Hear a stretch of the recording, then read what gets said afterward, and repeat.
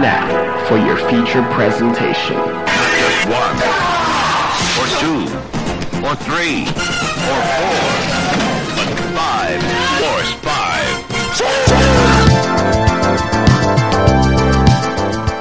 What's up, list nerds? I am your host, ex-video store clerk, undiscovered screenwriter, and fellow list nerd Jason Kleberg, and this is the Force 5 Podcast, a show where I force my guests to come up with a movie-themed top 5 list topic, and then we reveal our picks on air. Once upon a time, in a galaxy far, far away, there were 3 brothers who loved opera and owned a theater in Shanghai. But it wasn't long before they bought their first camera and made a silent film out of one of their popular plays called The Man from Shenxi. This turned out to be a hit, and they formed a film production company in 1925 called the Tianyi Film Company. Their earliest films, New Leaf and Heroine Li Fifei, were a hit in Shanghai, but a rival studio had other ideas. The Ming Xing Film Company formed a syndicate with 5 other Shanghai companies to monopolize the distribution and exhibition markets, which made it difficult for Tianyi films to be shown in theaters. The brothers, however, were not ones to be outdone. So Run Run Shaw traveled to Singapore to establish their own movie distribution business for Southeast Asia. In 1927, they opened their own cinema in Tanjong Pagar and later expanded to Malaysia, where they opened 4 cinemas. Their chain eventually reached 200 cinemas in Southeast Asia by the 1970s before it went into decline. I am, of course, talking about the Shaw brothers, who also produced some groundbreaking films like the very first sound-on-film Chinese talkie, Spring on Stage, and the first Cantonese talkie, White Golden Dragon, which was a massive hit. They even moved their film production operation from Shanghai to Hong Kong to avoid the Nanjing government's ban on martial arts and Cantonese films, called Movietown. And Movietown continued to expand in the 60s and became the largest and best-equipped studio in Chinese filmmaking, with state-of-the-art filmmaking equipment and facilities and 1,300 employees. They produced a slew of popular period dramas, music dramas, and of course, kung fu films, which included some of the amazing movies me and critic Simon Abrams are going to talk about today. Now, before we get to the Shaw brothers and their classics, on the last show, me and my homie Mitch Burns talked top 5 sidekicks, and of course, the internet was quick to let us know what we missed. Not in the top 5. Did they get it right? Excuse my language. Okay. Hell no. I can't believe. Who made that list? Who made that? That's blasphemous. Don't look at me. That's blasphemous. We got a ton of suggestions on this one. Ryan Smith said Wilson from Castaway. I hate the movie, but I gotta admit, great sidekick. Lencho Rubio said Chewbacca, of course, and Doc Holliday, great pick. If I had seen Tombstone recently, Doc might have been on my list. Ken Cunningham came through with Watson, various iterations, of course, playing second fiddle to Sherlock Holmes.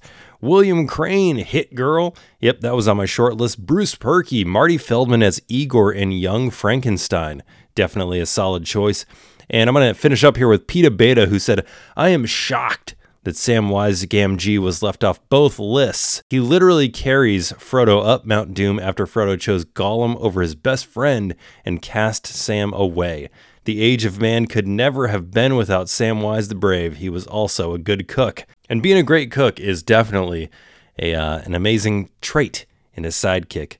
So thank you for your suggestions. If you want to get your comment read on the show, head to Twitter at Force5Pod, Instagram at Force5Podcast, or on the Cinematics Facebook page. I ask the question every time I got a show coming up. Before we get to Kung Fu, we got a movie to talk about. A movie I saw this week. Recently on Twitter, I was having a DM conversation with one of my followers, Jackson Boren, about film genres we'd like to see make a comeback as a possible top 5 list in the future. And one of the subgenres that I started thinking about was the mall film. In terms of film locations, the mall is one of those rare geographical time capsules. I mean, when's the last time you've been to a mall? In the 80s and 90s, the mall was like one of these weekend destinations. I remember being a kid and like being excited when my mom would take us to the mall, this big, shiny, bright mecca of commerce. And then as a teenager, a mall opened in our town and we just go hang out there all day long. I mean, it's pretty much where I saw every film as a teen from 96 to 99. And because of this excitement, mall films have always been the subgenre I'm kind of drawn to. Dawn of the Dead came on TV when I was pretty young, and I was thinking it was so cool that people were in the mall all alone when it was closed. Chopping Mall, Night of the Comet, Mallrats, all really fun mall movies. But there's one that I had never seen, Phantom of the Mall, Eric's Revenge. He's there. Behind the wall. Beneath your own feet. You all tried to destroy him. In your greed, you tore everything precious from him. But Eric remembers. What if Eric didn't really die in that fire? And now, Eric will make sure you remember too.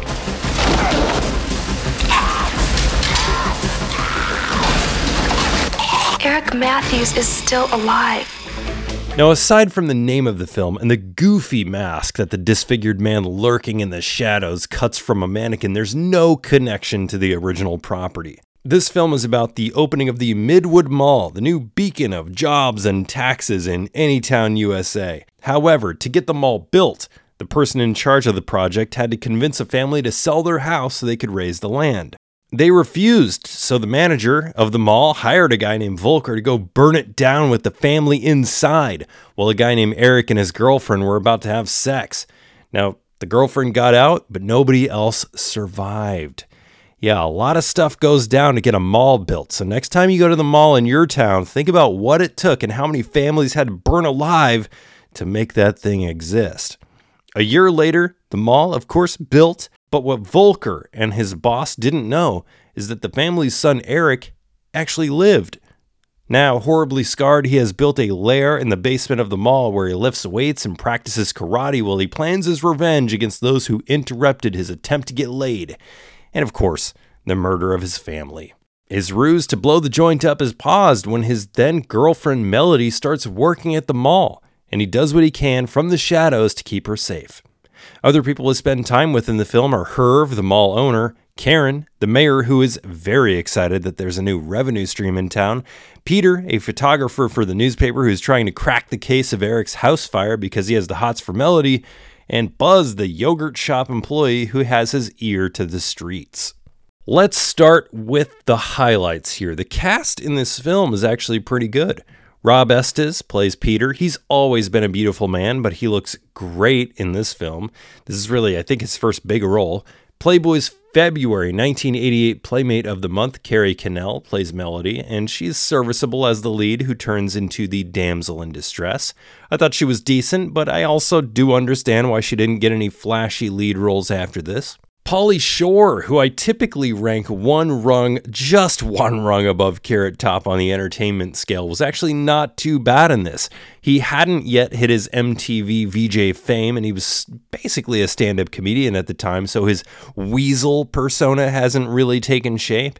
He plays this kind of comic relief role as a yogurt shop owner who plays pranks on hot females by putting gummy body parts in their desserts, but he's natural, I guess. Jonathan Goldsmith, who has had a long career in smaller parts, but now is probably best known as the Dos Equis guy, is pretty good as the sleazy mall owner.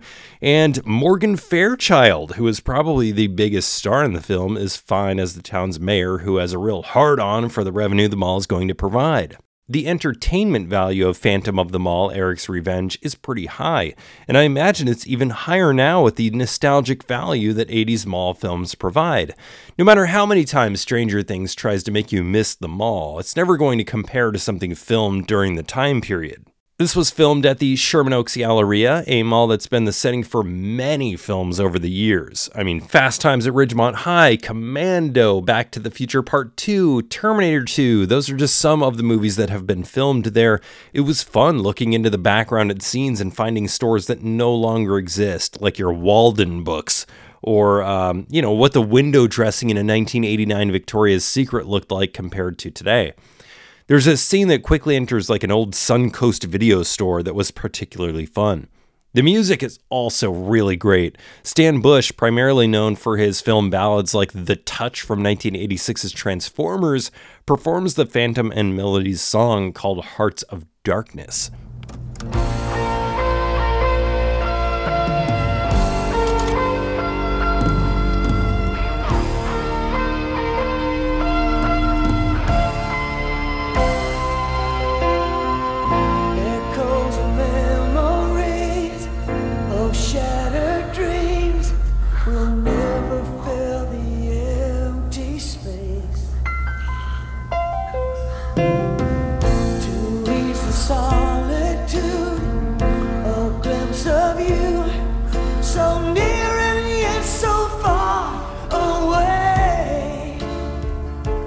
The film also features a Vandals song that was never released elsewhere called Is There a Phantom in the Mall? Kind of a dumb title considering the movie we're watching.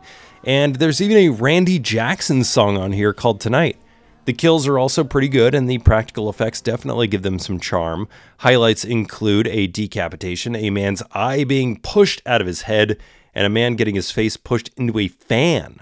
Now for the bad, aside from the title, which suggests that this is a sequel to something, I guess, the screenplay is the weakest part of the film. The story is terrible and makes no sense. Let's talk about Eric for a second. How has he been living in the mall's basement this whole time without anybody knowing? Where did he go in between the time his house was burned down and the mall was built? The reason why the story is so disjointed actually starts to make a whole lot of sense once you dig into the film's special features.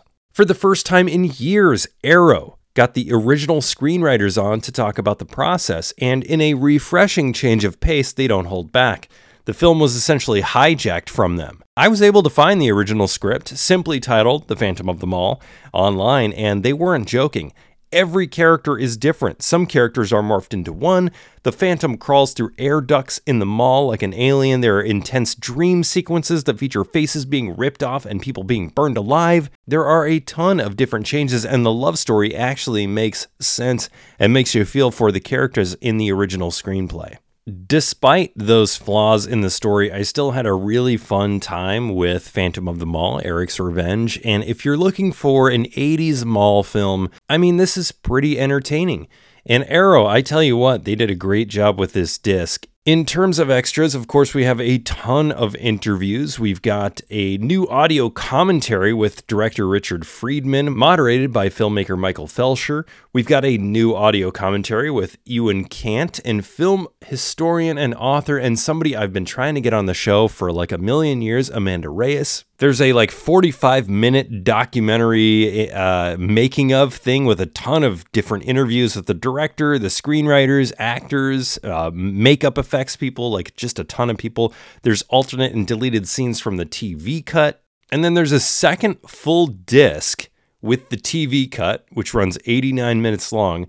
And then there's a composite fan cut, which combines footage from both the original theatrical and TV cuts for what they call the Ultimate Phantom of the Mall experience that runs 96 minutes long.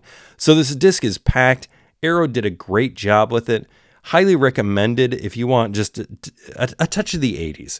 And again, it came out in 1989, but it's a really entertaining film. It's not high art.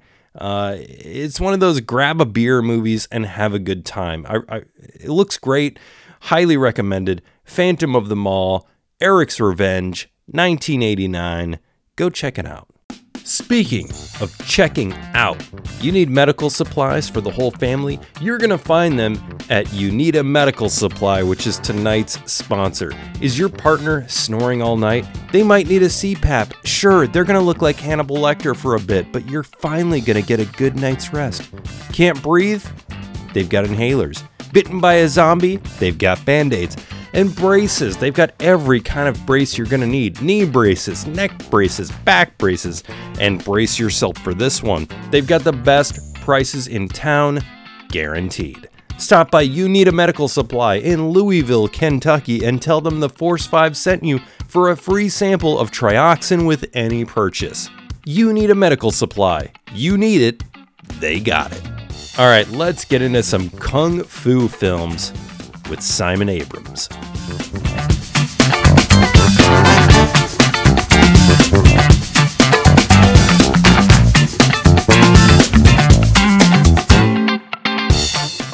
Welcome back to the Force 5 podcast. My guest today is a legendary film critic, historian, and author, Simon Abrams. Simon, how are you this morning? Or I guess afternoon for you. Yes, thanks very much, Jason. I'm doing pretty well. Can't complain. I feel like there's so much that I want to ask about, but I'm going to start with your career as a film critic. Sure. What drew you to your profession? You have bylines pretty much everywhere, but I know a lot of your stuff I've read is on RogerEbert.com. What drew you to the profession of film criticism? That's a good question. I think, honestly, it was a couple of things, probably very early misconceptions about what a film critic does, which is, just watch movies and, that's their job. And there was also, I really loved, this is kind of embarrassing, but I really loved the 90s cartoon, The Critic, with John Lovitz's the obese Jewish film critic, Jay Sherman. And that was, for a number of reasons, it spoke to my heart. But honestly, it was partly because I used to just love going to the library across the street, the Queen's Library in Little Neck, and that made me want to just keep taking movies out. And when I saw Brazil when I was 13, that made me love movies even more and get even more serious. And then in college, I was told you should be writing down about these movies. You should be keeping a journal. And then that led to, I should be writing about it for stuff like the NYU paper, or I tried the New York Press. That was my first professional film criticism thing. So it was it was kind of just one thing after another that kind of logically made me realize yeah, that makes sense. That could work. But it was no all at once kind of decision. It just kind of snowballed, Sure, yeah.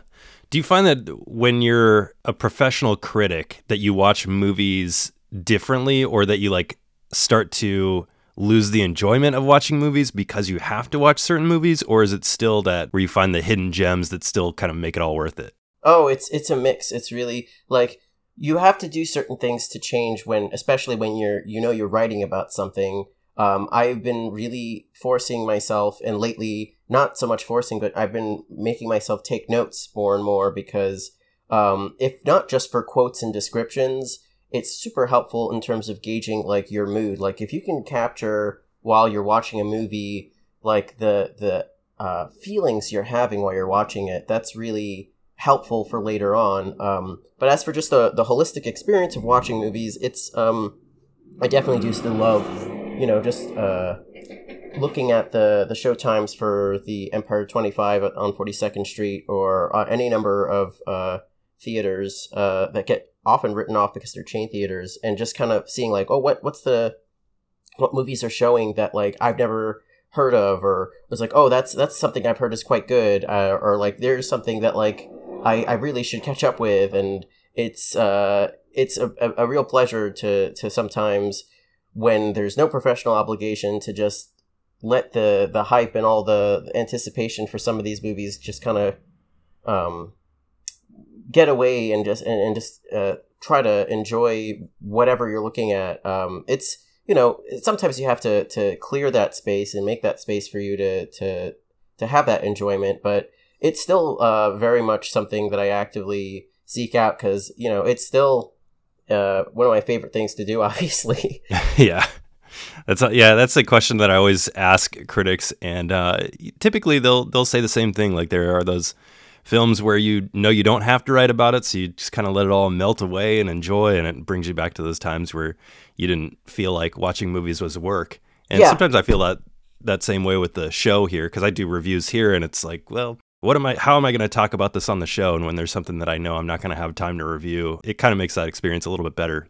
For sure. Especially when it comes to stuff that not just stuff that you really want to enjoy, but stuff that you suspect that you're reacting to the response more than to the movie. So for example, I really want to go into John Wick 4 with as clear, with the best possible mindset, and so I'm giving it another couple days, because I didn't care for the second or third one. I still really like the first one, but I really need to let the echo chamber clear a little, because right now I'm seeing a lot of the same comments, and I'm like, I believe that there's probably some truth to that, or I hope there is, but like after my negative response to the second and third one, I'm just like, I need to give this a moment, you know? Yeah, for sure. I'm gonna see that one tomorrow. Hopefully, it's good. Yeah, I mean, I want to like it, right?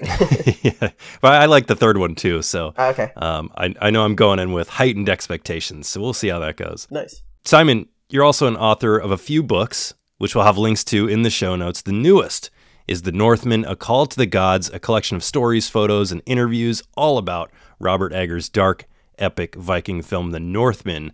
That must have been a really cool experience.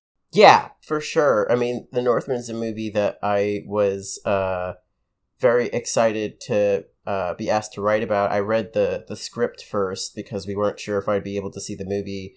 And then I watched it a couple times during the course of making the book and interviewing the people for it. And what was so refreshing was that each time I rewatched it, would like to reorient my focus so that I was looking at the costume designer's work, or the cinematographer's the effect that his work has, or Anya Taylor-Joy's work or something like that. They kind of made me appreciate even more just how much detail and how much craft and character really went into this movie. So it was really a pleasure to talk with Robert Eggers and his collaborators, because they all have this kind of obsessive orientation for that kind of storytelling, and I definitely would not have seen what I now consider to be a really, really terrific movie for what it is. I mean, I liked it before, and I was like, this is good, but it's not, The Lighthouse or The Witch. And then I kept thinking about it and learning more about it. I'm like, it might be his best movie. Like, this is really, really, really good. Yeah. So it was a great experience for sure. When you think about the logistics and stuff to get that movie made, coming from The Witch and then The Lighthouse, and then having this immense budget and putting together this just amazing spanning epic where people are fighting in front of lava at the end of it. I mean, just really an amazing tale, and you can find all that in that book. And as I understand it, there's a limited edition coming out that should be out really any day once this gets posted. Yes, sir. Yeah, it's currently scheduled for, I forget the exact date in April, but it's a limited edition of the book, so it's slimmer, but it's got like a book plate. I believe it will be signed by Robert Eggers and Alexander Skarsgård. I'm not sure what the run is limited to, but it's one of those specialty items that if you want it, you're gonna be sure to put your order in quickly, because it will definitely run out, is all I'll say. Yeah, no kidding. So the link for that will be in the show notes, and if it's not released by the time that this show posts, I will post that in a tweet at some time when it is ready to go. So pay attention for that. Get the limited edition. I'm sure it's going to have more than the signatures. It'll be awesome. And rewatch The Northman in preparation for that too. Let's transition into, well, actually, you know what? Before we talk Kung Fu films, I like to give people breadth of your taste, or the guest taste. So what are some of your favorite movies of all time that might not be on a Shaw Brothers list? Oh, for sure. Definitely Brazil, because that was and remains like just a movie that speaks to me on a lot of levels. I used to also really love Kurosawa's Dreams, and most Kurosawa really, but that movie, when I first saw it as a kid, really just like it hit me so hard that for a while I couldn't get through like the first, I want to say like 3 or 4 of the little vignettes that make up the film.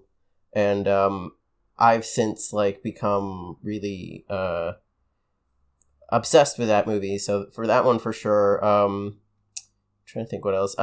I obviously love and have become a big advocate for John Boorman's Zardoz, which is something I won't shut up about, as people who follow me on social media know. But Zardoz is just such an amazing and still kind of underrated, as loath as I am to use that word, but it's such an amazing miracle of a film. And as far as recent stuff, I've been really kind of obsessed with a number of movies, like Mad God, the Phil Tippett stop motion, Nightmare Fantasy. I just saw and am becoming kind of obsessed with the new Luis Estrada film, Que Viva Mexico, which is not to be confused with the Sergei Eisenstein film, but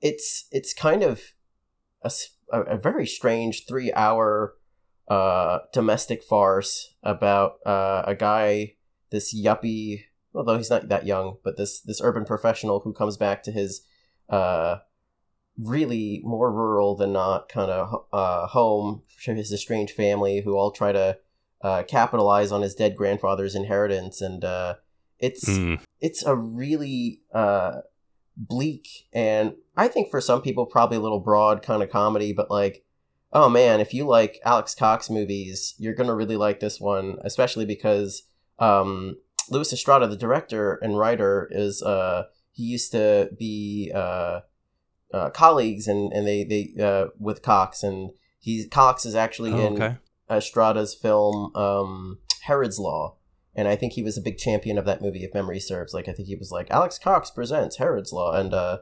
there's points of contact, in other words, although their styles aren't completely the same.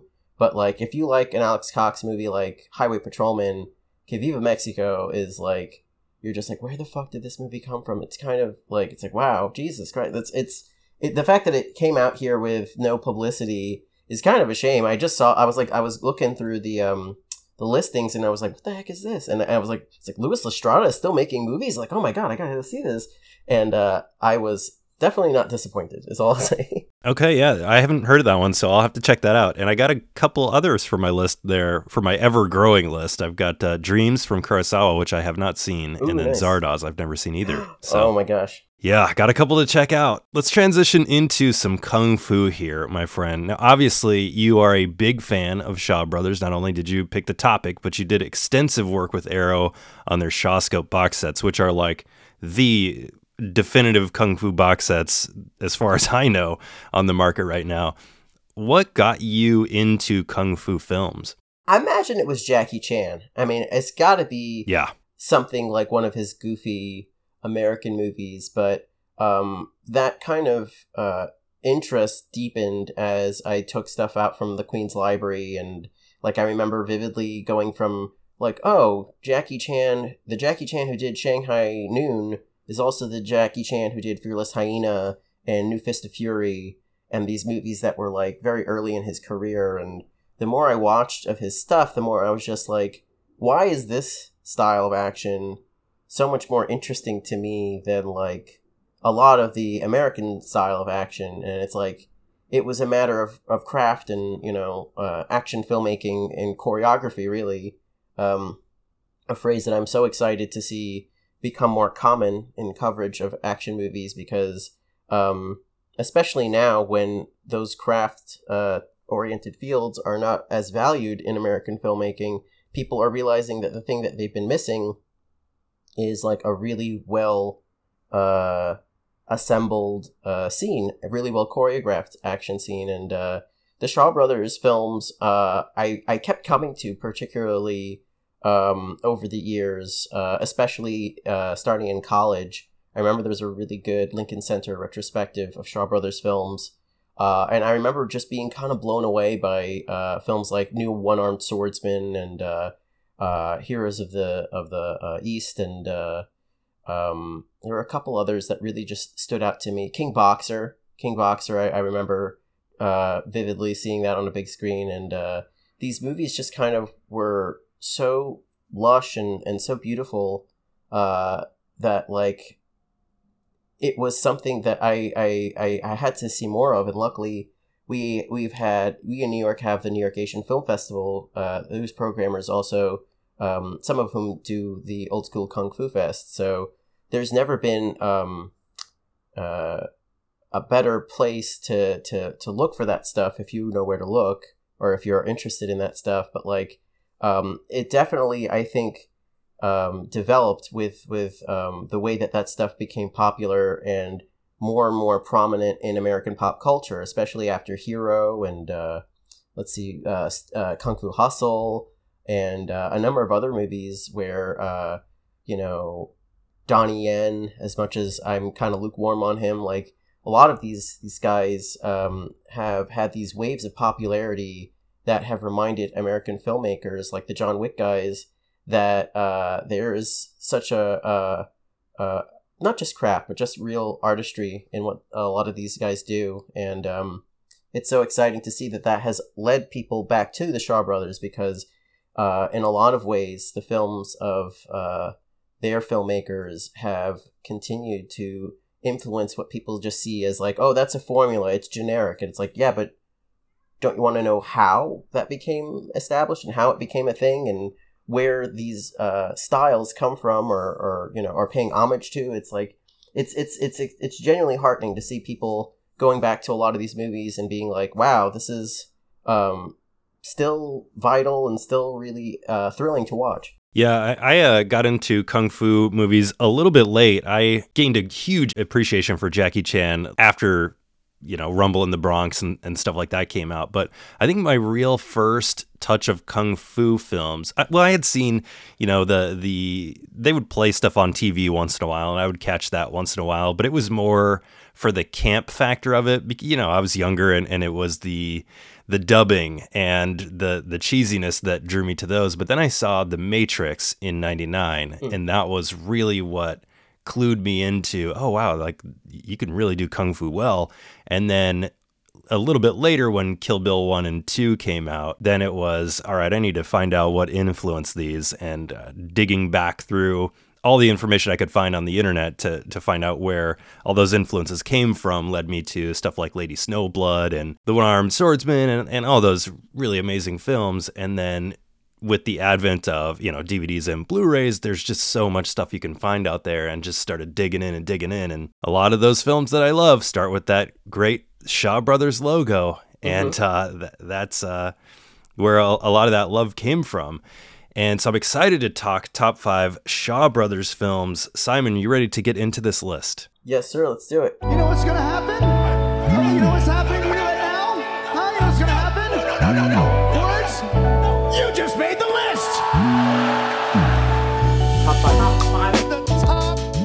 5. This is one of those lists kind of where I'm coming in knowing that my list is going to feel a little bit basic. I don't have a whole lot of deep cuts on this topic. It's one of those where I'm looking to come in to learn. Although I think my number 5 might be a little less well known, but clearly I'm not the expert you are. So we'll see. I'm sure we're going to give people a nice range of films to walk away with.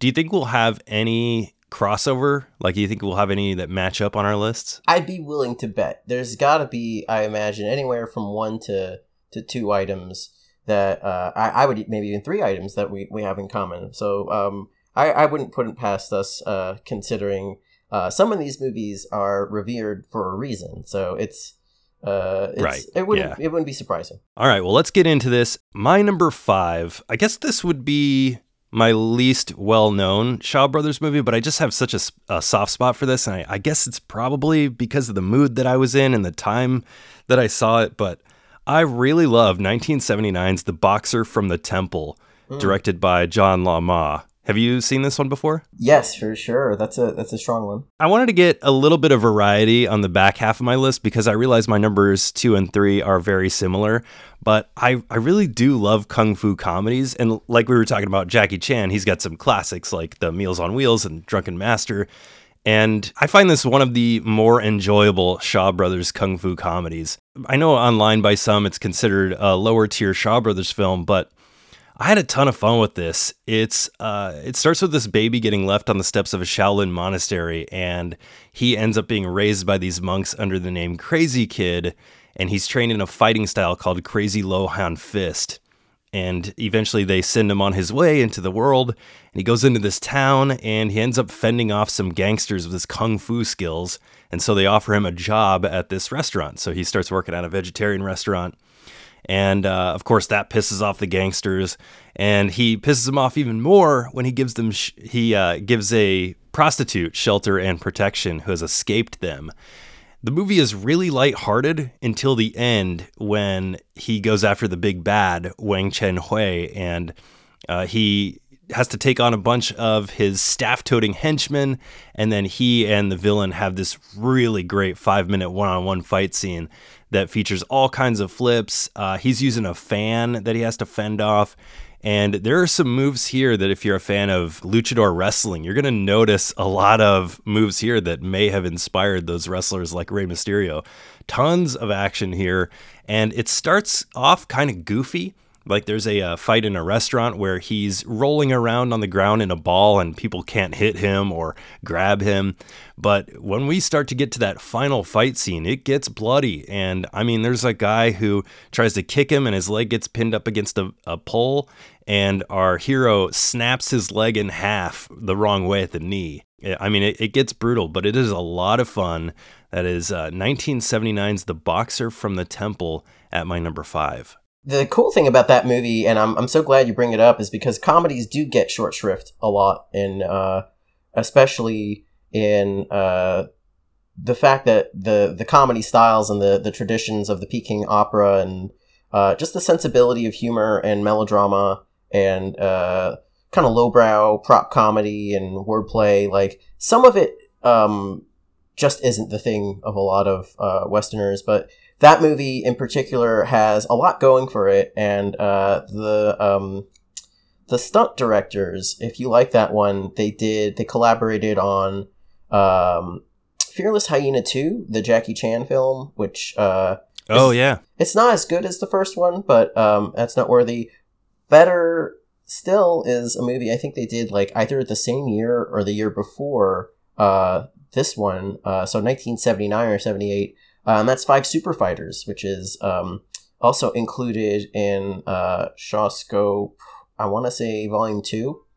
And there's also another Shaw Brothers film that they worked on that I really like. The stunt coordinators, or directors, I should say. Those guys also worked on Bloody Parrot, which is a crazy kind of mix of action and like grisly Agatha Christie style mystery. It's wonderful. Like if you like stuff like Portrait in Crystal and not Corpse Mania so much, but like Curse of Evil, just movies that have like that they kind of tip over into horror, but they're really just like a really crazy and lurid kind of Agatha Christie type mystery. You're gonna really like Bloody Parrot. Okay, I haven't heard of that one. I'm going to put that one on my list there. I know from one of my other picks that I'm probably going to love it. So yeah, my number 5 was The Boxer from the Temple from 1979. What do you have at your number 5? Well, I had trouble narrowing it down to one film by this director, but I really love The Boxer's Omen and the films of the director Chi Hung Kwai, who I've written about for Fangoria. I've introduced a screening of this movie in Bristol recently, and I think a lot about The Boxer's Omen, I think, so I went with that, but it's this final horror movie by Quay, who is this really interesting but really conflicted kind of journeyman filmmaker who did films in all kinds of genres, including crime, thriller, drama type films like Big Brother Chang and The Tea House. A number of horror movies which range in tone from comedies like Hex After Hex and Hex versus, I think it's Ghosts is the title, but to just more social realist oriented films like Ghost Eyes, Spirit of the Raped, which has a terrible title but is actually really good. He did a lot, and like all of his movies have something of his spirit of kind of cynicism and interest in what's going on in then contemporary Hong Kong. And The Boxer's Omen was really like his way of really putting a capper on his filmmaking career. Like, he really shot the works with this one, is the way I'd put it, because while he didn't actually believe in the supernatural elements or really religion, because I believe he was an atheist, this was like his way of showing that he could still cater to contemporary audiences' taste for what he called gimmicks, stuff that he knew would sell the audience. And, you know, fantasy elements were something that he increasingly got into, but it wasn't because he particularly liked them or believed in them. It was just because he knew that that was, like, trendy. And the thing of it is, if you watch The Boxer's Omen knowing that, you could never tell. The Boxer's Omen is a really full-throated horror movie that is just an assault of, like, crazy, spellcasting duels, goopy special effects, just a lot of just, like, dazzling, wild nightmare imagery. And if you see it with an audience, especially on a big screen, you'll have the best effect. But honestly, I would say start there and then try other movies by that director, because his versatility and his the general high quality of his films is pretty consistent. Stuff like everything from the wuxia, the very bitter wuxia film, Killer Constable, which is also basically like a police drama set in, as a costume drama. There's Corpse Mania, Killer Snakes, which are these kind of scuzzy, almost giallo-like mystery films. And then there's even the really good juvenile delinquent movies that he did, like Killers on Wheels and The Delinquent, which I think The Delinquent is terrific. So he has a very rich body of work, but definitely start with The Boxer's Omen, because that movie is a real knockout. Well, I'm glad that you had this on your list, because this is on my list as well, and it's at my number 4. So we can talk about this at the same time here. I really don't have much to add to what you said, although I will say that when people think about the Shaw Brothers studio, most of the time they think about kung fu films, but there were plenty of other genres that they developed, and horror was one of them. This is one of those films that I saw because I love those nonsensical, kind of crazy films that make your brain bleed. And this is certainly one of those. This is like if Fulci was making films for the Shaw Brothers studio in the early 80s. I mean, I know that you didn't describe the plot, and it's kind of tough to describe the plot because it's so weird and wild, but it's basically there's a boxer who's paralyzed after the boxer wins the fight, but then he is cheap-shotted after the match and he's paralyzed. So his brother goes to Thailand to try and avenge him, and he links up with a couple of monks and then there's an evil wizard who has killed the monk's leader as he was about to achieve immortality. And it turns out that the monk, whose spirit keeps showing up for the boxer and the boxer, were twins in a past life. So they have this connection. And if he doesn't fight this evil wizard and beat him, then he'll die. Like, he has to save his own life. And it's just this fever dream of weirdness. There's a corpse that's sewn into a dead alligator that's then covered in maggots, but then they exhume it and she is nude and completely alive. She has detachable hands that fly around. There's a really kind of harrowing caterpillar scene. Oh God, yeah. Demon bats. And then, I mean, there's a scene at the end where somebody gets turned inside out. It's just an absolutely gonzo movie. And yeah, I was reading about the director too, because it's the only film that I've seen of his, and he retired from filmmaking in 1984 to come to the United States and open up a pizza place. Yeah, I've always been sad by the fact that I was never able to go to that pizza shop, because I would have loved to have just been like, just get a slice and be like, so, you directed Killer Constable. What's that like? Or just like, Killer Snakes. When you had the snake go up the indelicate place of the lady, how'd that go? Like, just I don't know. I such regrets. Oh well.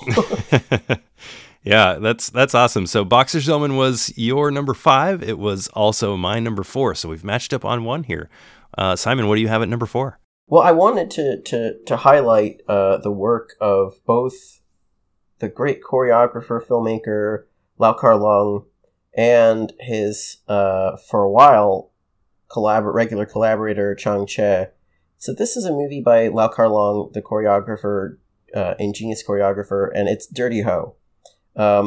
Dirty Ho is a comedy about where Gordon Liu plays a con man who is selling antiques, and it's a series where he basically forces this guy to become his apprentice, and that guy's played by Yu Wong, the title character, and they get into these series of increasingly convoluted schemes to ferret out who is trying to kill Gordon Liu's character, and it eventually, or really very quickly, becomes clear that the movie's plot isn't as material or important as the really just joyful action choreography and interplay between the characters, where they're constantly like making it clear that like there's an almost shticky level of like playing to the cheap seats, but like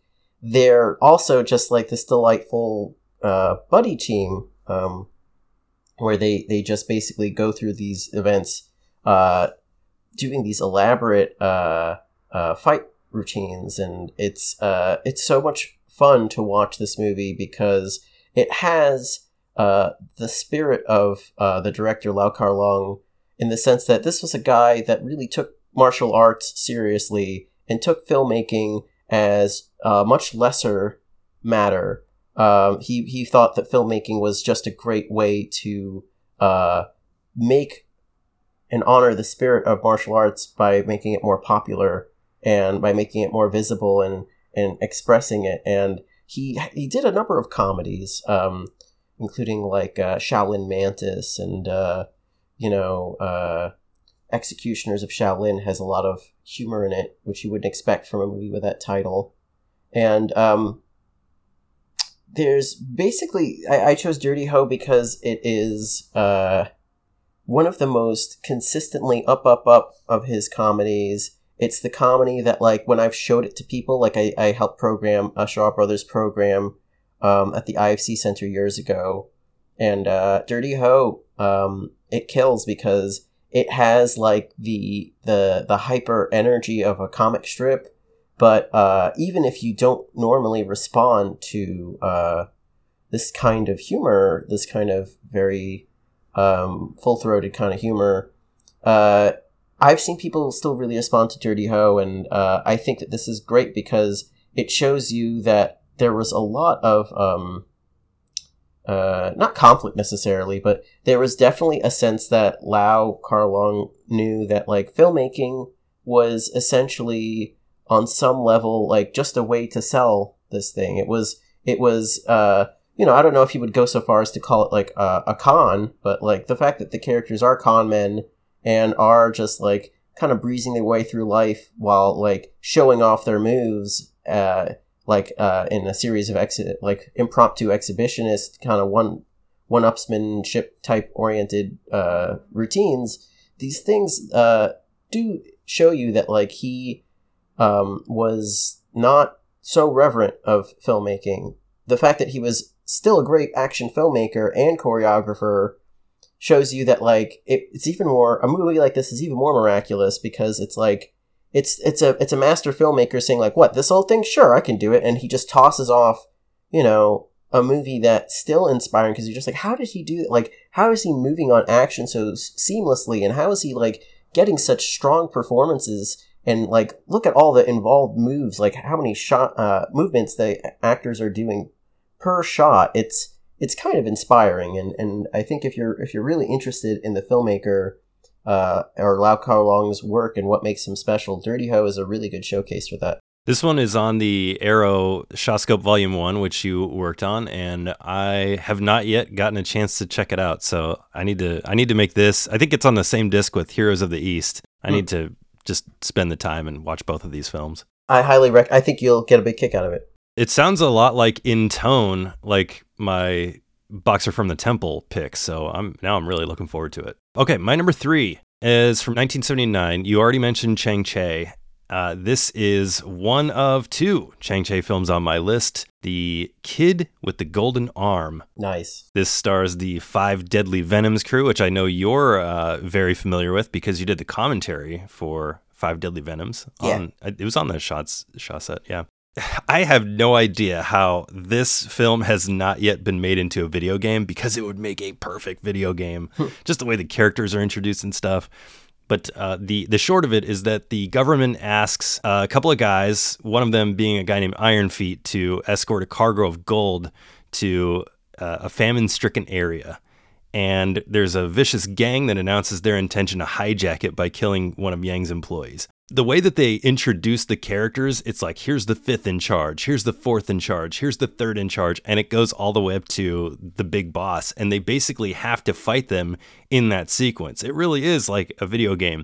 And like we see in a lot of these movies, the characters are all really interesting, and they all have their own special thing. So Golden Arms, he's the top boss. His arms are as hard as gold, and you could swing at his arms with a sword and it's not gonna do anything to him. Then at number 2, you have Silver Spear, and he's got, not only is he really great with his spear, but his spear can do all kinds of tricks, like it can extend however long he needs it to.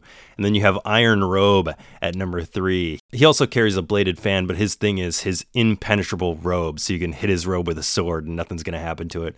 And then at number 4, you have Brass Head, who has this really interesting helmet, and his whole fight style is around headbutts, his lethal headbutts. Of course, with Kung Fu movies, there are always great fight scenes, and the end fight scene between the Constable and Golden Arms is good, but I think the better fight scene is probably, there's two guys named Long Axe and Short Axe, and they go up against Silver Spear, and it's a really, really good fight. There's a lot going on in this film. The gang carves their name into somebody's back. You get a great impalement. There's also a really great twist at the end that I did not see coming. Most of the time, these don't have real surprising endings, but this one had a great twist. And I'll end my little spiel with one of the great quotes of Kung Fu films that I've seen. You can take the gold now. I'm going to go get drunk. I just love that line.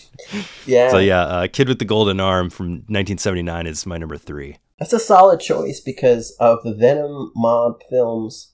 Kid with the Golden Arm I've seen get like the most consistent respect. I've seen a little bit of, in recent years, falling in stature of the Five Venoms because some people just don't like the mystery plot of that movie as much. But Kid with the Golden Arm is like a much more straightforward narrative. The action is really uniformly strong. And I think of the Shaw Brothers... of the Venom mob films that people have really taken to, and I've seen get the most consistently positive responses, is that and Crippled Avengers. Those two really get people every time, and I'm so glad to hear you mention Kid with the Golden Arm because I have a very soft spot for that one. That one is like... I don't know if I could choose just one Venom mob movie, but like that is definitely one of my top 3, you know?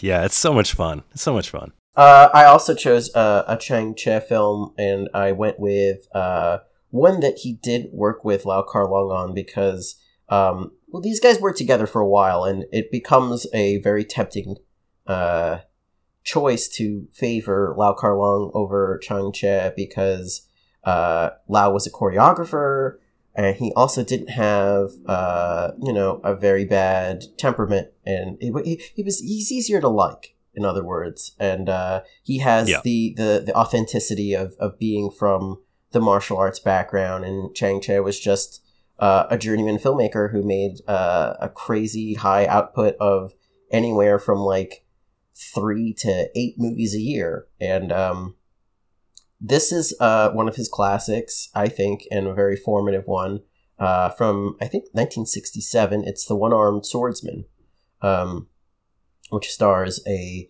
baby-faced Jimmy Wang Yu, who, as the orphaned swordsman who is raised by this very well-respected teacher, martial arts teacher, and he gets kind of like ostracized by his teacher's children, who are like, how would you give this nobody with no status whatsoever the time of day? So they single him out and they cut off his arm after challenging him, and he, goes away, obviously, and recuperates and figures out like a style of fighting that favors one arm, and it's kind of a good showcase, this movie, for Chang's very forceful and unapologetic melodrama, because he's such a good melodramatic filmmaker. The fights in this movie are really good, but like what you're here for is really the emotional heartbreak and the emotional involvement that goes into that, because the plot is what would become kind of formulaic, which is basically his former master gets challenged by a rival school that doesn't play fair. They create these like sword grabbing weapons, and they take out all of his former master's students, his kids, and it's up to Jimmy Wang Yu to rescue them with his unconventional fighting style. And very true to Chang and his style. He spends a lot of time building up the bad guys in One-Armed Swordsman, to the point where you sort of get the sense of doom before Jimmy Wang Yu fights.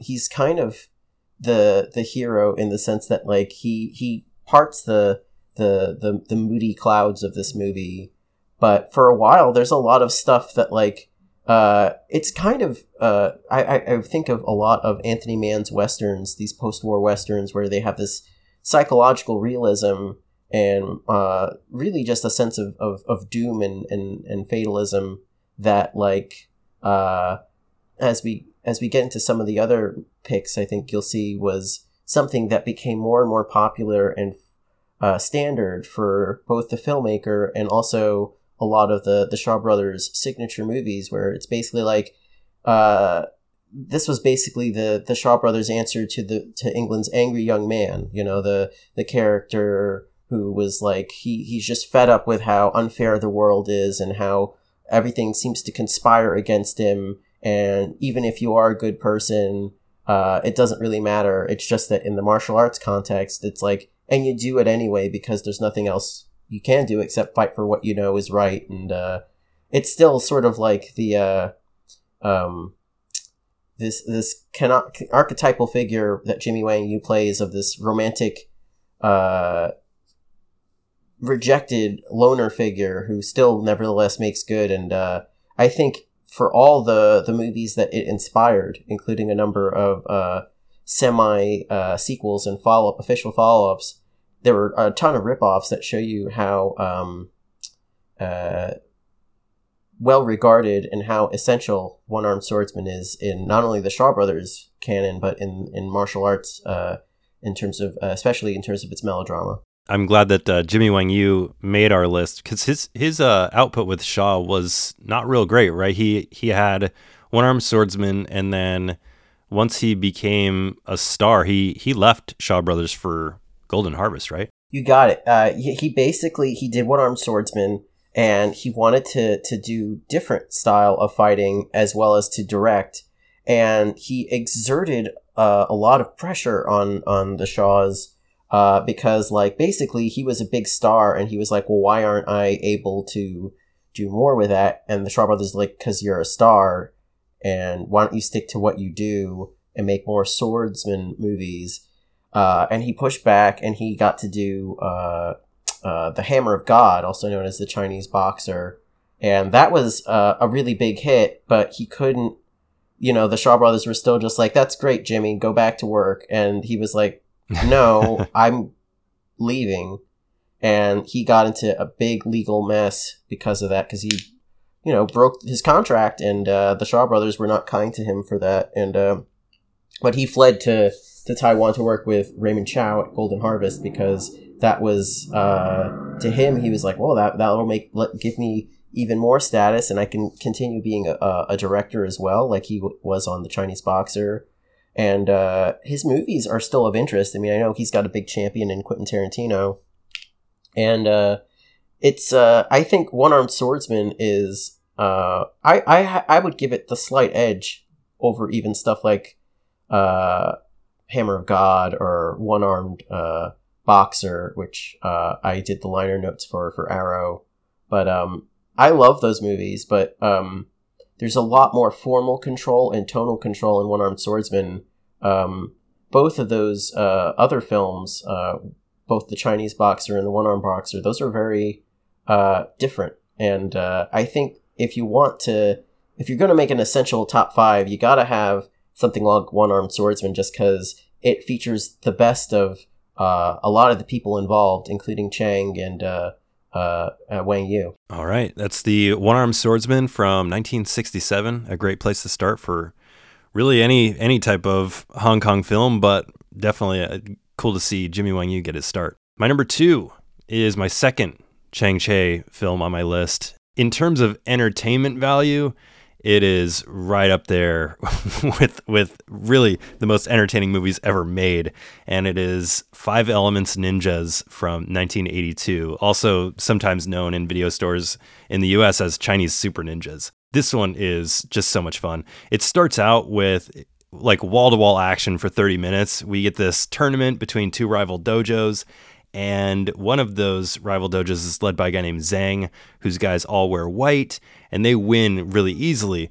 The last guy they face is this Japanese samurai. He's kind of like a guest entrant, and when he's defeated, he performs seppuku, but first he tosses Zhang a ring and tells him, when you see another ring like this, it's going to mean that there's a great challenge coming. And by the way, the ring that he tosses Zhang is poisoned, but the effect that poison has is that he can't perform kung fu for a few months.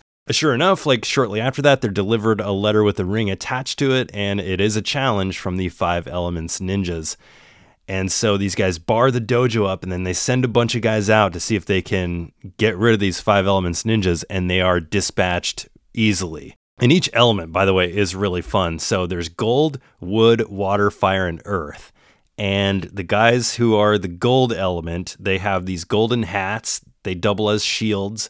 They also launch knives, and the reflective golden surfaces of the hat blinds their foes.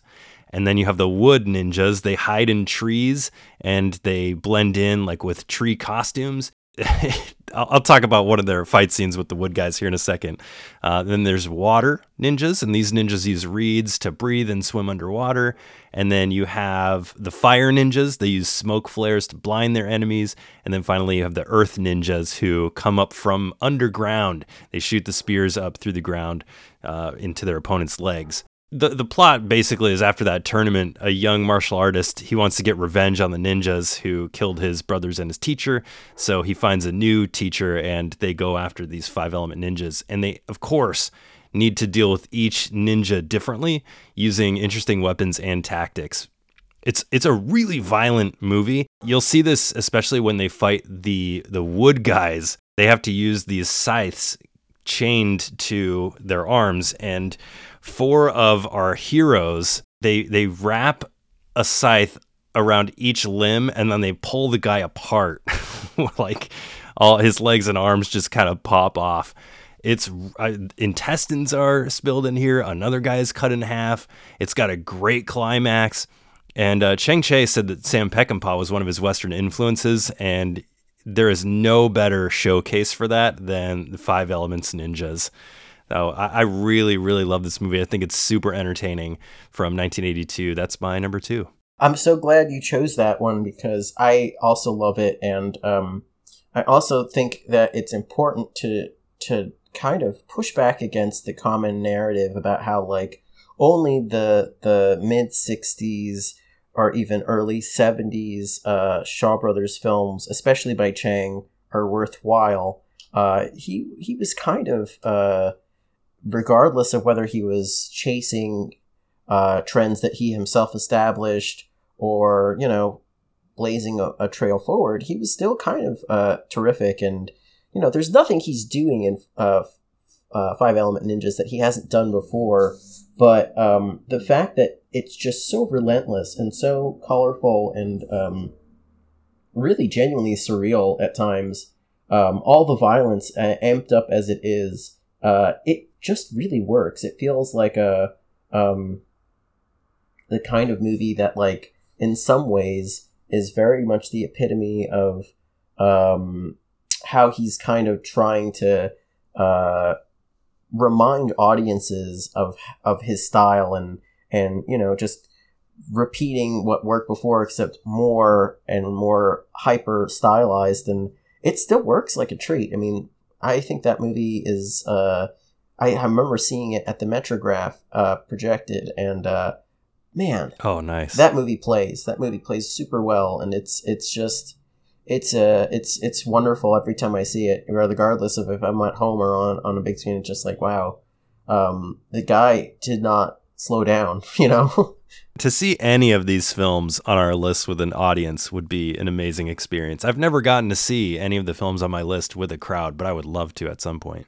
Oh, it's great. And I resist very much the idea that, like, you know, laughter in the audience is a total mood killer. It can be sometimes a little distracting, but having shown some of these movies at midnight, including like Super Inframan and Mighty Peking Man even, you know, you have to allow for people to have their responses, and the movie is still going to be what it is. And I think my favorite parts of programming those movies is to hear over here on the way out audience response. Like I saw a couple of couples at some of these screenings, and one of them after Super Inframan was like, "Oh, well, it's like that was wild," and it's like I've seen wilder, and it's like it was pretty wild. It's like, yeah, it was great. It was just like you can't beat that kind of response, because like, or there was a couple who I think they were coming out of Five Venoms, and the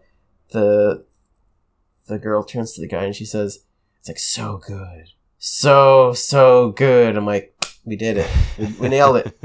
Yes.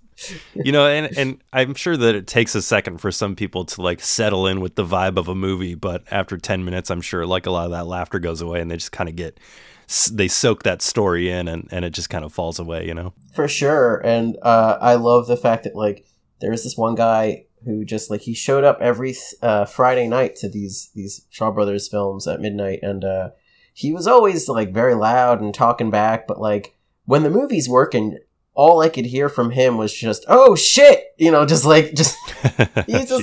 got into it, and it was just like, I can't fault him for, like, you know, a little trash, like, just like, come on now, you gotta be either an adult about it or just enjoy, you know, what's going on. And it was great to see people kind of, like you said, just really get into the movie. When you watch these films, do you prefer the English dub or do you prefer the original language tracks? I definitely prefer the original language tracks if I can get it, but the unfortunate part is there's still, especially on streaming, a predominance of the English dub. So you kind of have to, if not accept that as a reality and make peace with that. It definitely, if you watch these movies growing up, you just kind of are used to it. Like there are a lot of Jackie Chan films that I've only seen in the dubbed form, and I love those movies, like Fearless Hyena. Like, God, I can recall all the cheesy intonations of these terrible voice actors, and it's just such a shame because the movie's a treat, but then all I can think of is these guys going, "Chen Peng Feng, I'm here to kill you." "No, grandfather, no!" It's like, it's just, it's hard to get out of your head. Yeah. But it's definitely becomes part of your, it gets folded into your affection for the movie, so I can't really criticize it too harshly, you know? Yeah, I watch, 99% of foreign movies I watch with the original language tracks, but for some reason with Kung Fu films, I do enjoy the English dubs. No, I think it just adds a level of charm to them. I have seen some with the original language tracks, but I still, for some reason, prefer the English dubs on old Kung Fu films. No, I totally can appreciate that. Okay, what are we up to? Number 2 for you. All right, I chose King Boxer, or Five Fingers of Death, because King Boxer, people forget that, like, before Bruce Lee, King Boxer was, like, the big crossover hit in America.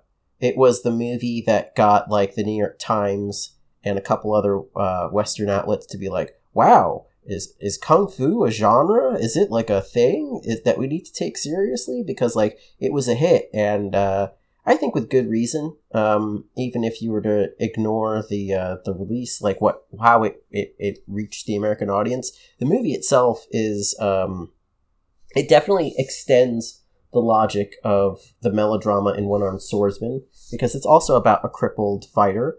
I should note that King Boxer is 1972, so this is like 5 years after One-Armed Swordsman. And crippled fighters were kind of a thing, especially because of Wang Yu's one-armed boxer, as well as the Chinese boxer. So it's like there were conventions by the point that King Boxer comes out. But you get this plot about this fighter who is a very virtuous character. He's played by Lo Lie, and he just has this trajectory of, like, it seems very straightforward. You know, he's training. He has a good life with his master and married and have a relationship with his daughter, the master's daughter, and, like, everything just seems to conspire against him, and he just keeps losing loved ones against these, like, vicious antagonists, and he kind of has to, like, persevere and dig deeper and develop this, like, fighting technique that is eventually becomes unstoppable, where his palms glow, and he's able to, like, make people, like, crash into, like, brick walls, and he's just, like, this unstoppable force. And he unfortunately needs to be, because, like, even with all that, like, his master, his girlfriend, like, everything, there's just, like, this real tragic element to the story where, like, he just keeps going. And even as goal-oriented as the narrative is, where he's eventually got to fight in this tournament, this is a movie that's very much like One-Armed Swordsman in that it's, like, about a tragic figure. Whereas with King Boxer, I think it's even more intense and even more affecting, because it doesn't matter how good this guy is. It doesn't matter how right he is. It just doesn't work out for him. And it reminds me in some ways of when I was a kid and I was reading and falling in love with, like, Spider-Man comics, where you would have this hero who just, like, it wasn't just that he was an everyday hero, it was the fact that, like, he could never hold on to what he loved and what, like, made him happy, like, you know, losing all the various girlfriends in Peter Parker's life, not being able to provide as much money for his family, or, you know, just, like, all the hardships that he has to do eventually became the character to me. And I think King Boxer will always remain a classic, because it puts you through the fucking ringer every time. I've seen this, like, I don't know how many times, and every time I get caught up in the fact that, like, it's really a better Chang Che film, and it wasn't even made by him. This was made by this Korean filmmaker who didn't do too many Shaw Brothers films. His name was Chang Hua Jiang, and he kind of entrenched a lot of the formulaic stuff that, as we now know it, in this movie, and he crystallized really this form into, I think, some degree of perfection with King Boxer. King Boxer is just, I don't know, like, it's one of those classics that, like, every time you think it's like, well, it can't be that good, and then you watch it, you're like, no, it's that good. It really is that good. Yeah, this is a great choice. This is the first disc in that Arrow box set. And if you need any other recommendation on this, so I cracked this set open. This is the first one that I watched, and I toss it in. And of course, I got the English dub on, and my wife walked into the room, and my wife's not a fan of old school kung fu films. She's really not a fan of fight or action films in general. And she's like, "What are you watching?" I'm like, "King Boxer. It's the first disc in the set." And she's just, like, you know, kind of ignoring it. And she gets on the couch, she's doing work on her laptop, and then slowly but surely, I can see her kind of paying attention more to King Boxer, less to her work. until I see, and I'm not commenting, but I see out of the corner of my eye, like the laptop screen just kind of goes dark from inactivity. She was into King Boxer. Yes. So that's a good endorsement for King Boxer right there. My wife sat through the second half of that movie, and I think she enjoyed it. Nice. I love hearing that, because honestly, these movies, they tend to be it's assumed that you have to love action, or have to be invested in this stuff, and unfortunately I see the logic in it, but King Boxer and a lot of these movies, like, their appeal is just such that, like, if you put them in front of people, like, even if it's not necessarily their thing, they're gonna be impressed. These movies hold up super well, and I'm so happy to hear that about this one in particular. Well, we've matched up on one, but no kung fu movies. We've matched up on a horror pick here. So going into our number one, this is gonna be interesting. I have no idea what you've got at number one. My number one, I just saw recently. I saw it maybe like 3 months back for the first time, and absolutely loved this movie. It's a tragic story on screen. It's also a tragic story off screen. It is 1984's 8-Diagram Pole Fighter, also known as Invincible Pole Fighter, directed by Lau Kar-leung. This is extremely entertaining, and it's got one of the best climaxes I have ever seen in any movie. It starts off with the massacre of the Yip family, and it's a brutal scene. This father and 4 of his sons are killed, while the 5th and 6th sons manage to escape. The 6th one goes home, but he's really traumatized by everything he saw. And the 5th son goes to this monastery, he's played by Gordon Liu in an amazing role. He goes to seek refuge in this monastery in the mountains, but the monks don't consider him calm enough to be a Buddhist monk. But he stays there, and he demands that they train him. He shaves his head. He brands his head, like he burns his head to prove that he wants to be trained. And eventually he's just like, you need to train me. I'm going to burn this place to the ground. And the monks, they're really passive monks. They do have a fighting style that uses poles in order to rip the teeth out of wolves. And that's kind of like their style.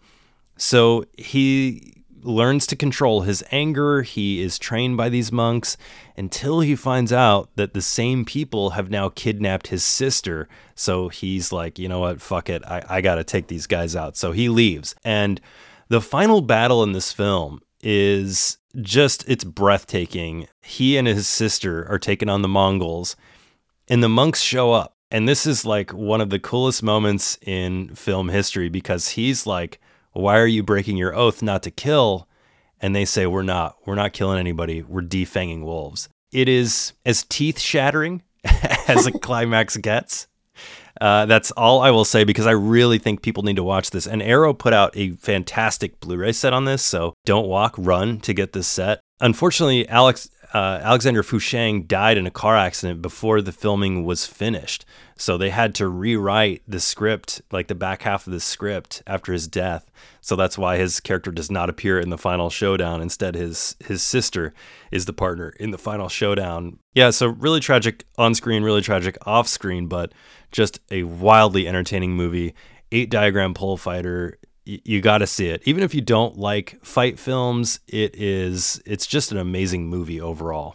I'm so glad you chose that one too, because it's I was thinking about when I chose Dirty Ho, it's like, do I which of Lau's films do I highlight? And 8-Diagram Pole Fighter, we also showed that with the Shaw Brothers series I did, and it's kind of, I mean, it's great. It's basically, it's also like, of the films that Lau did without Chang, it's the most that feels like, as bad as their breakup was, basically, after, I think it was 72, when they were working on Marco Polo, this is a movie that feels like, on some level, Lau, by this point in 84, had hopefully made peace with the fact that there was stuff that Chang brought to the table, and it's like his richest melodrama, especially when you consider the fact that this is like, I want to say like 6 years after Lau worked with Gordon Liu, the star of 8-Diagram Pole Fighter,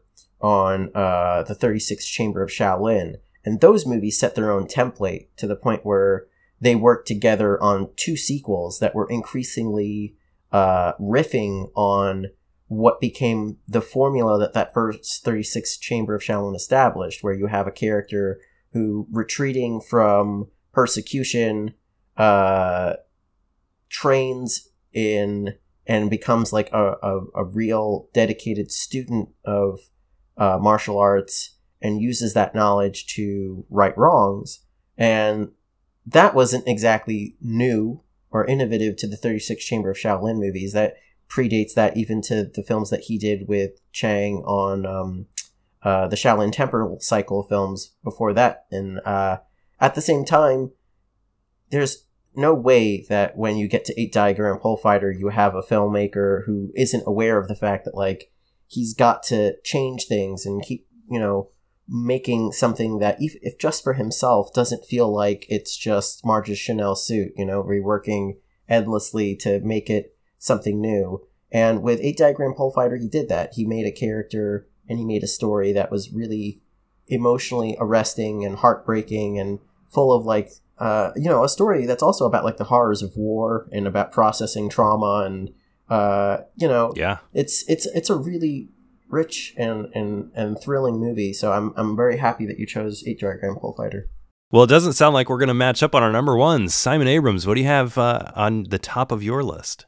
Okay, here's where I get kind of boring, just because it's like, I feel like this is a very normie kind of answer, but I gotta go with Come Drink With Me, the 1966 King Hu film, because it's, if not only just for the way that it set a template and set, like, a standard by which the filmmaker himself continued to innovate, even as recently as the year after when he moved away from the Shaw Brothers, but it kicks ass, so much ass, and it's just, Come Drink With Me, basically it follows a very involved plot where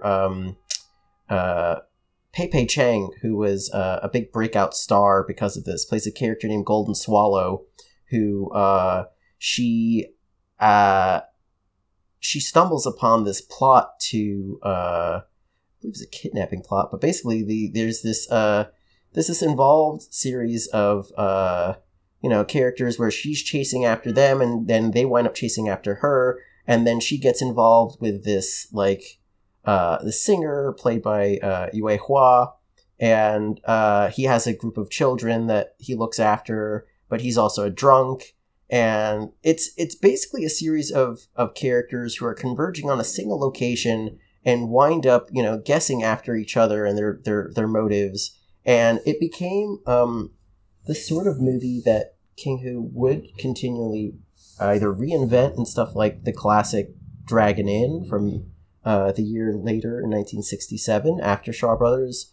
But then later it would just be like the kind of story that he would go to in his Taiwanese productions, where it would just be like, the story is one thing, almost like a ghost story, and then it turns out to be about the political intrigue and about how, like, stories are made up of intersecting and interrupting storylines. And Come Drink With Me not only has a great sense of playful action, it has the kind of story that gets really involving because it seems super simple, and then all these characters just come together and just kind of their interests overlap each other, and you eventually realize it's like, I don't ever really care about the story of Come Drink With Me. I just care about, like, watching these charismatic figures like Pei Chang, who this was her big breakout role, just kind of do their thing and just, like, make me want to follow them around until, like, they get railroaded by, the story where you find out, oh wait, Drunken Cat, the Yue Hua character, he's actually also a main character, and someone from his past is going to show up about an hour in or so, played by Yuang Chi Hing, who is this killer who poses as an abbot, and it's just all this stuff that just comes together, and in a much lesser hand, you'd be like, oh, this is too busy, this is too much, it's too hard to follow, but, like, Come Drink With Me is, like, a great gateway into martial arts cinema for a reason, because it is it's like this really deceptively simple looking story or setup for a story that quickly becomes more about the telling of the story than the actual story itself. It's like one thing that I always think about in terms of comedy that I love is a good Shaggy Dog story where it's just like leading you around by the nose and the details get increasingly confusing. And then you realize like they got you so involved that you're just like, wait a minute. It doesn't really matter where this goes, does it? And Come Drink With Me is kind of a classic because it has everything that you want from a martial arts story. Colorful characters, a leisurely sense of pacing, but also just like deeply involved and charming performers at the top of their game. And I have trouble describing it beyond that, because even though I just rewatched it the other day, it's like none of the stuff that involves like character development or just like thematic development. It's like no, this is just a rollicking good time. This is a movie that like you just watch and let it kind of wash over you and enjoy, because it's essentially like being told a tall tale by someone who throughout is just telling you, if only through characters like Drunken Cat, who's also like a con man type character, who's, he drinks a lot and he has kids who, act on his behalf to get him more booze. Like, he's telling you, like, it's like, don't trust me. I'm not a trustworthy filmmaker or storyteller, but isn't that kind of pleasurable itself to be just kind of led around and be given this the joy of a story that just is, for pure ornament's sake seeming. It's King Hu is a master at this sort of, yarn. And, that's why this film, which was a big influence on Crouching Tiger, Hidden Dragon, also inspired a sequel, also directed by Chang Che and starring, Pepe Chang, called Golden Swallow. And, that one's also worth seeking out. But it's just the kind of movie that, like, if you were to try to, like, distill what you could do with a Shaw Brothers production, Come Drink With Me is a pretty excellent starting point, and in some ways, probably, I would say, the highest highlight of this late 60s period. All right, Come Drink With Me. That is immediately shot up to the top of my need to watch pile. I know Arrow put out a really great Blu-ray of that. I just haven't picked it up yet, so I guess I need to pull the trigger on that one. For sure. Okay, Simon Abrams, man, we had so many great recommendations for people. We only matched up on one. Let's go ahead and recap our lists for the listeners. I will go first. My number 5 was The Boxer from the Temple from 1979. My number 4 was The Boxer's Omen from 1983. My number 3 was The Kid with the Golden Arm from 1979. My number 2 was 5 Elements Ninjas from 1982.